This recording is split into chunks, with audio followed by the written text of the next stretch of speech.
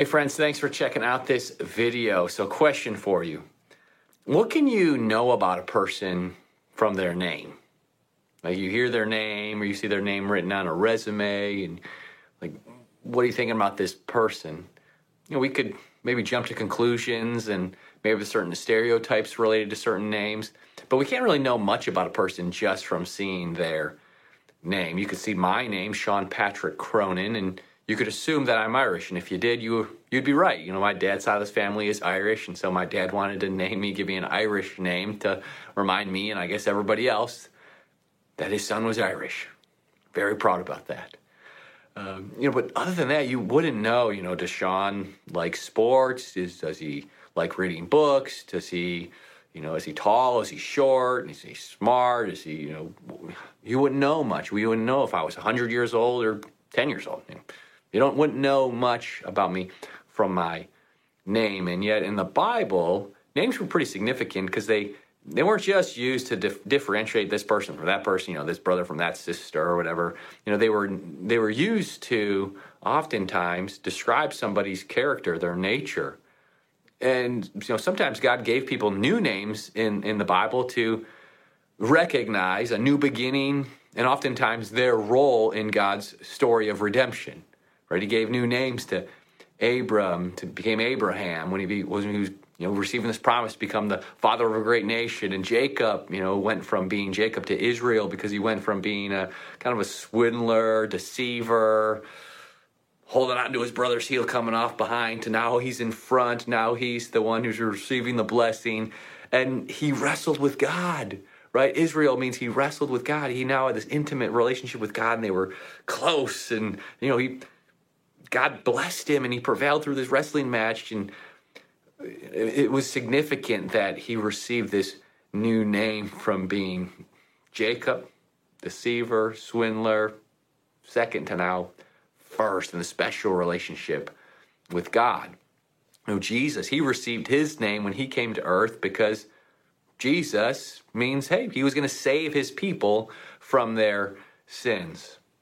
Peter received a new name. That, as Peter, he was Simon. Jesus said, I'm going to call you Peter. I want people to call you Peter because that means rock. That means solid rock, a firm foundation. You're going to be a solid leader for my church.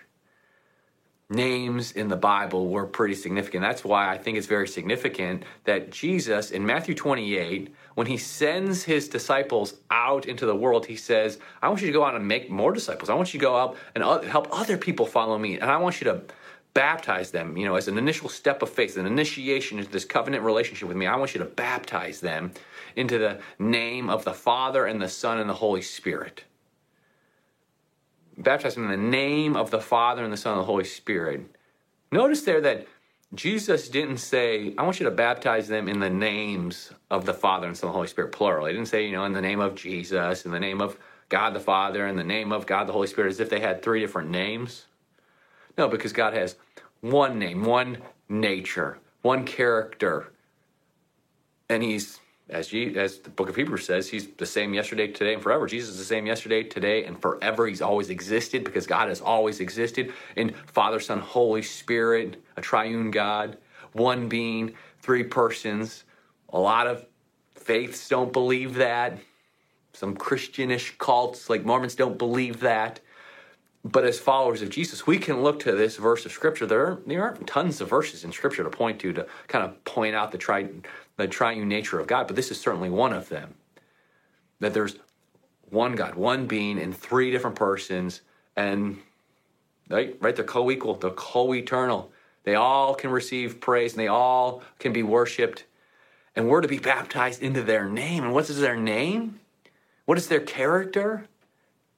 Oh man, it's amazing. It's holy, it's pure, it's powerful, it's loving and kind and compassionate, and patient. And we're baptized into that nature. We're immersed into that nature, which means we get to take on some of those characteristics as we follow Jesus. I don't know if you've ever wanted to give yourself a new name. As a kid, when we would play make-believe, we'd play make-believe as kids. My sister always asked me, so Sean, what's your name going to be in this pretend make-believe world? And my answer was always Adam. I want to be Adam. I don't know why. I don't think it had anything to do with the biblical character Adam. I had a friend named Adam. I don't know why, but I thought Adam was the coolest name. Like, I just thought it cool. I like wear my hat backwards because I'm Adam. I'm cool. Even celebrities do that. Celebrities give themselves new names, like Vin Diesel. Like, what? That's definitely, I cannot be the name that his parents gave him. I don't know, but I'm pretty sure. You know, Lady Gaga, that's not her real name. I know it. Can't be. I had a friend in high school who became a comedian and radio personality in college, and he went from Josh Koulakis. I heard him on the radio. He was like, "This is Josh Potter." I'm like, "No, it's not. Your name isn't Josh Koulakis. Your name is Josh Koulakis, not Josh Potter." Apparently, Koulakis wasn't a cool enough radio name. You know, oftentimes we want to give ourselves a new name because sometimes we don't think our names maybe are cool enough or really represent who we are. Maybe it's not a strong name like, you know, the Rock, right? Some of us want like a cool name like that. Dwayne The Rock Johnson. Well, one day we're actually going to receive a new name. Yeah, we're going to receive a new name. I think this is very significant because throughout life, sometimes it's easy to take on names. And, right, we hear it. We hear it in our minds. We hear it, you know, that the still small voice sometimes say you're lazy, you're hopeless, you're a cheater, right? You're a failure, you're not good enough. But one day we're going to receive a new name, and it's not going to be any of those names.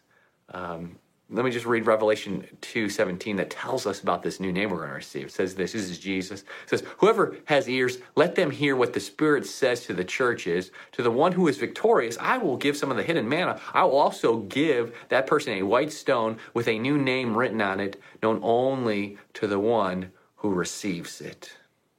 So who's victorious? It's those of us who have put our faith in Jesus and we've held on to him. We've wrestled with him. We're saying, we're not letting go, Jesus. We need you. Because really, Jesus, we are failures. We're not good enough. We have cheated. We have stolen. We have fallen short. That is blowing away who we are. But because we've identified that, because we've surrendered, because we've been immersed into your character, your nature, your love, your grace, well, now we're going to be victorious, not because of anything we have done, but because of what you have done on our behalf, because of your great love for us. So we're immersed into Jesus's and the Father and the Holy Spirit's character, and we are one day going to receive this new name written on a white stone, and well, we're all going to be the only one who knows it. Right? It's going to be an intimate moment with Jesus where he's going to, I think, embrace us, bring us in close and says, "This is your name. It's just between you and me. You don't need to let anybody else know it because it doesn't matter what other people call you. What matters is what I call you. What matters is the name that you answer to because you know that you're a child of God." So I hope you know that today, that you're a child of God. And man, one day we're going to receive a new name from Jesus. And it's going to be a name I think is probably going to bring tears to our eyes. We're probably going to feel unworthy. But because of God's incredible, amazing love for us, we're going to have a name that's going to be so cool, so amazing that we're going to praise God and just say, "I'm not worthy of this. But because of your great love, I'm going to receive it." I look forward to that day. I pray that you're looking forward to it as well. Let me pray for us. Heavenly Father, God, I thank you that you've adopted us into your family, that we are now part of your mission. We are part of your team, and you've given us great purpose. You're giving us a new name. So help us today to immerse ourselves in your love, your grace, your patience, your character. Help us to become more like your son, Jesus, so that we can shine brightly to the world around us. It's in Jesus' name that we pray. Amen.